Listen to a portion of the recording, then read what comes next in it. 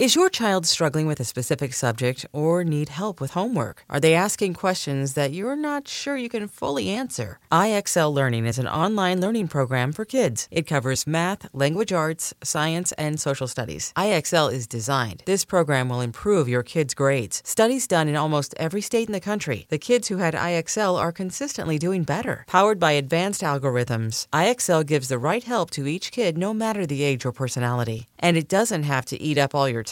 One subscription gets you everything for all the kids in your home, pre-K to 12th grade. So don't miss out. 1 in 4 students in the U.S. are learning with IXL. IXL is used in 95 of the top 100 school districts in the U.S. Make an impact on your child's learning. Get IXL now. And listeners can get an exclusive 20% off IXL membership when they sign up today at IXL.com/audio. Visit IXL.com/audio to get the most effective learning program out there at the best price.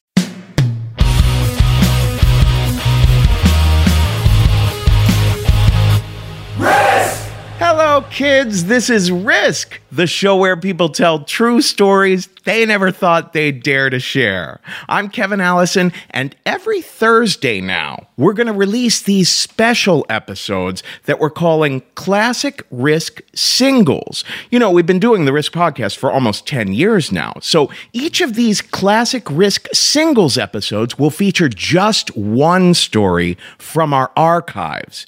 Now, if you're new to Risk, you should know that the podcast can be very uncensored. The kinds of things that people might be more reserved about talking about pretty much anywhere else. Let's start with a story that premiered on the show on January 23rd, 2012. This is Peyton Clarkson with a story we call The Minions. So pretty much my entire adult life has been about trying to find jobs that'll sustain me without having to join the actual workforce. And it's led to a bunch of different things, a bunch of odds and ends, and none of them really pay that well. Most of them are pretty miserable. Everything just short of prostitution, I guess. But this one in particular was maybe the most strange experience that I've ever had in my life in the attempt to make money. I was called in by a friend to help a mega millionaire move out of his high-rise luxury apartment in Manhattan. I've never really had a lot of experience with mega wealthy people. I found out after I got there that this wasn't a move that was of his own plan. He was being kicked out of his apartment. Every day that he was in the apartment, he was being charged $1,000 until he vacated the premises. When my friend asked me to do this odd job, he told me that it was $30 per hour. So when I got there, he wasn't even awake. I was told from the guys downstairs, under no circumstances are you to disturb Mr. Johnson. That is completely against the rules. You cannot disturb him. So I'm sitting there in the apartment looking around, trying to find something, anything to do to validate my being there and getting paid $30 an hour. There's only so much you can do. The place was completely filthy, so, I would pick up what I thought I could. But basically, I ended up just sitting there for 4 or 5 hours. I saw the sun going down with maybe the best view of Manhattan that I've ever seen. We start hearing moaning coming from the bedroom. He's just... and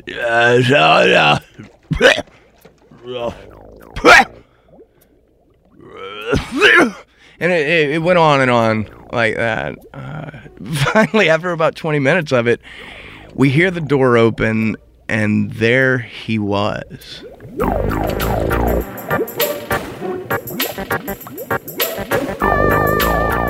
He looked like Yoda. He was small and bent over. It was hard to believe that he even had the chest to make those noises.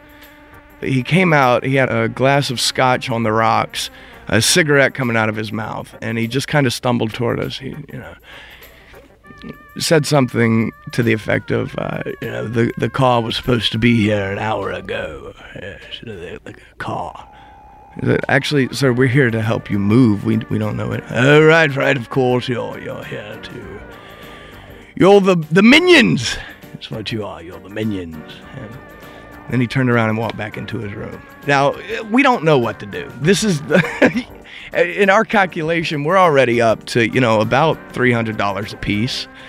He calls us into his room about 5 minutes after that, He says, "Minions! Minions!" And in his bedroom, there's nothing but bottles of scotch, single malt scotch. This isn't cheap stuff. Shit I've never even heard of because it was so expensive, So we wade through, and he's laying there in bed. There's pill bottles strewn everywhere. He's in there in bed, and there's a series of hooks and pulleys to make everything in his room accessible because he doesn't like to move, apparently. So there's rubber bands, these big, the workout rubber bands. He pulls one, and a cell phone comes down from the ceiling. He's made it very convenient to not do shit in bed all day long. So he gives us a little backstory about himself. He tells us that he is, from a very influential South African family. Studied in England, of course, for years and years. That explains why I don't have that bastard accent that all my countrymen have. And everything's a ramble. Everything ends with a question that you don't know if you're supposed to pick up and answer the question. So you're here to ascertain what? You're here to see.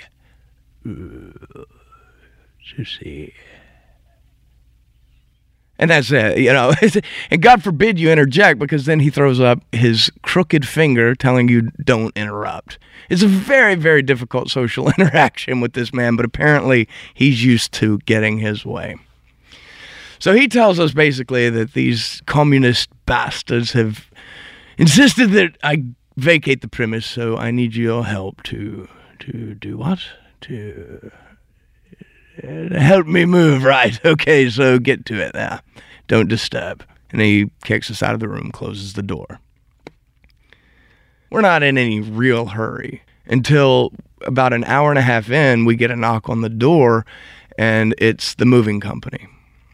Being familiar with the history of South Africa, the African-American gentlemen that are standing there, I can tell that this isn't going to bode well. And sure enough, as they're there, we're throwing everything into the boxes. We came across a pair of testicles in a jar of formaldehyde. They were his cat's testicles that he kept. For what, I have no idea, but in the box it goes with everything else. We have suits. The funny thing about it is he's obviously had access to money his entire life, but he hadn't used it in a long time. We came across a book that had New York City's most eligible bachelor circa 1982, and he's in it. And in the picture, he looked pretty dashing. He really did. He was a playboy, a Hampton playboy that just bounced around, having a life, but apparently this connection to alcohol and drugs has taken over that. So I'm throwing what was probably $4,000 or $5,000 suits that now have the retail value of, it's a leisure suit, everything was out of date, but he wants it all. And he does finally stir. He comes back out of his room and immediately starts yelling at everyone. We've a bunch of imbeciles here.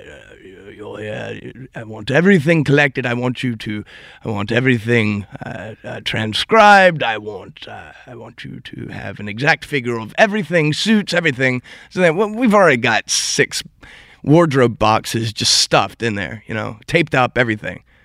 We're not going to go back and do that, right? The moving company's there, and he comes out and he insults them. I don't trust you Negroes to move my stuff from point A to point B. I know you'll type. I see your shifty eyes. Well, the black men that are standing there, first of all, he's in no physical condition to be fighting anyone, so it looks like it's up to me and my buddy to intervene here. Finally, he throws one too many M-bombs in there, and rightfully so, the moving company said, you know what? Fuck you. They just kind of turned and they walked off. So here, me and my buddy, there's a moving truck down there that's supposed to be going out to Connecticut, to their family estate in Connecticut. We don't know how to get out there. He's obviously got no clue because he's so fucked up. And the only people that are there, him, his Russian limo driver, and me and my buddy. Well, so the plan is devised. We have to get out of the apartment. We haul everything down to the moving truck. We get everything into the moving truck. He's cursing out on the streets. His beautiful Porsche pulls up.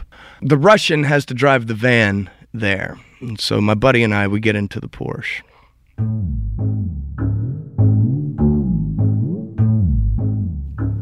And his cat has made its first appearance. Now, this is not a house cat.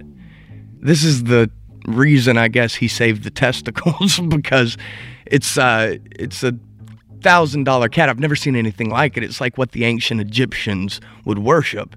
It had the spots of a leopard, but he puts it into the back seat and we take off. Now, he's had, I don't know how much scotch at this point, and pills, everything else. And he's driving 95 miles an hour. The cat's running around into the back. And it pisses on my friend. The cat just loses control and pisses all over my friend. I don't know if you've ever been peed on by a cat, but it's definitely got a pungent odor to it. And instead of, trying to rectify the situation, he starts yelling at my buddy. "You certainly did something to upset this poor beast. You deserved it. Come here, cat. Come here." He starts playing with the cat while driving. He didn't mean to upset you. Very sorry. He didn't mean to upset you. Apologize to the cat. My buddy, he's sitting there with cat piss on him. Sorry, cat? Yeah. We finally get to the family estate. Now, this is in the middle of winter. And, of course, he has lost the keys.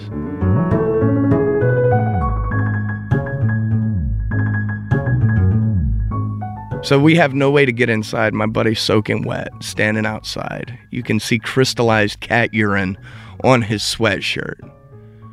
And he's going around banging on different doors, that sort of thing. Well, apparently there's a keeper of the house, a couple that lives there year-round, to make sure everything's okay. Well, they come outside and see us standing there. They have no idea who we are.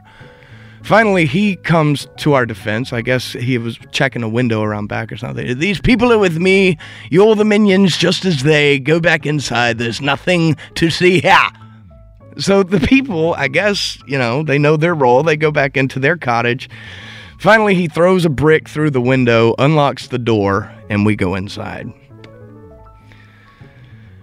At this point, the Russian hadn't even caught up to us. I guess he doesn't know how to get there. He's lost.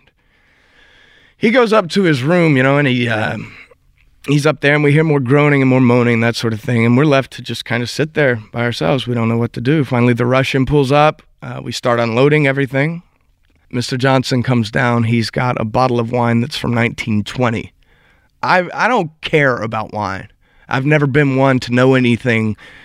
I just don't know the difference between good and bad. But he couldn't brag enough about this, So we're sitting there. My buddy and I, he's back upstairs on his pills. My buddy and I, we're beer drinkers, and we're sitting there drinking a bottle of wine from 1920, looking at a picture of Mr. Johnson's grandfather sitting with Winston Churchill. That's Mr. Churchill on the left and my father on the right, Just laughing about the whole thing. Well, the Russian, at this point, is just pretty pissed off. "I need money. Where's my money? I have to get back. I have family." He goes upstairs. After a little bit of arguing that we hear through muffled walls, we hear a gunshot. Pow!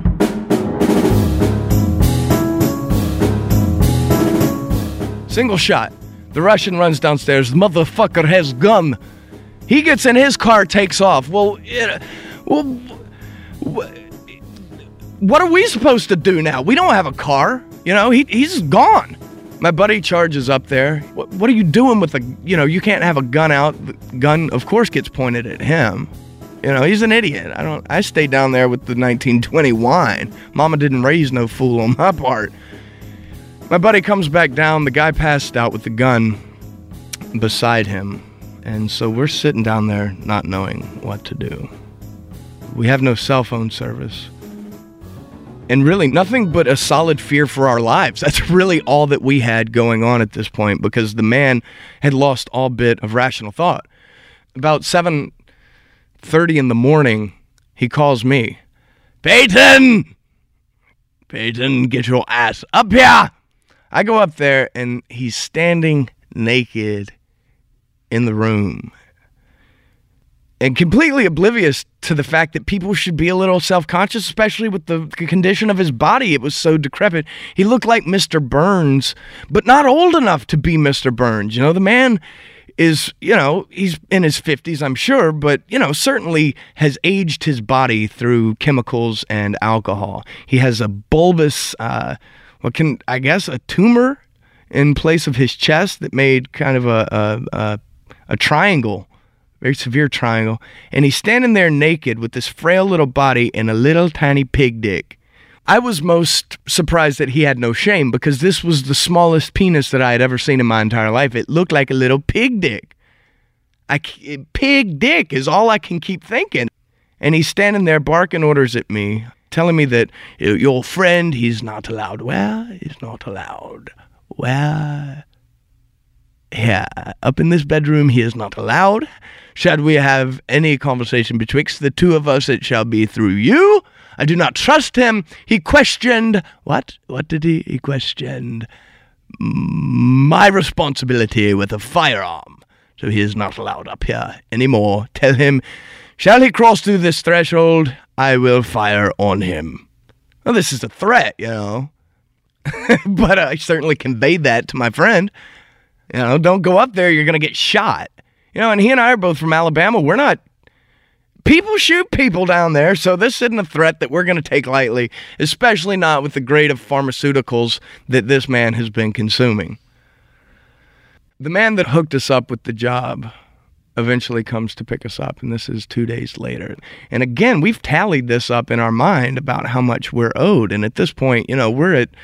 I think about $5,000 a piece, something like that, which made it worth it. That's how pathetic it is. I mean, that's how desperate I am to stay out of the 9-to-5 workforce, that this is seeming like a good deal to me. Mr. Johnson stumbles over to us. Well, you haven't been the best workers that I've ever seen in my life. I assume that you would like to be compensated before you go back. Well? Right, to your meager abode, right. So he goes over to his checkbook, and he makes out a check for $500. I could have panhandled for more, and this has been 3 days now, so it's not even, if we were at minimum wage, this wouldn't be enough. $250 a piece, this is bullshit. So we don't dare insult him by looking at the check while we're in the room, right? We wait until we're about halfway down the estate driveway, which is considerable, several miles, and say, this check, it's only $500. That's $250 a piece. This is bullshit. The guy that picked us up slams on the brakes, throws it in reverse. He says, no, you gotta get paid more. Well, I recalled, earlier in the day I had seen an envelope full of British pounds in it. And it's clear at this point that the guy's not going to be stirring. He's not going to pay us anymore. So I go in and I take the money. I take it. It's not my proudest moment, but at the same time, we got ripped off. So I grab the envelope and run out the door. We start driving back down this long driveway, and suddenly we see lights back behind us, and sure as hell, it is the Porsche lights back behind us. Well, my buddy that picked us up slams on the gas, We're doing about 70 down this dark Connecticut driveway. We don't know anything of the terrain. We don't know where these turns are going. We're in the woods pretty much, and he's still following us until we look back and see he runs off of a 3-foot high stone wall. And the car is at an angle. It's stopped at an angle that the back tires are completely off the ground and just spinning there. We slow down a little bit, look back, and saw that he was still cursing. You sons of bitches, bunch of thieves, you bunch of goddamn thieves. Well, he was fine, We're not obligated to help him. He's not injured, obviously. He's still got his cursing bone and his insult bone fully intact. So we take off. Got a phone call about a week later. Yes, Peyton. This is... Well, I suppose there's no point in that. You know exactly who this is.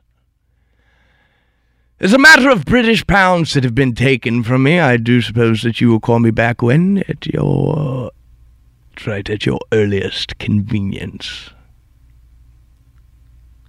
And safe to say that was a call that I never made.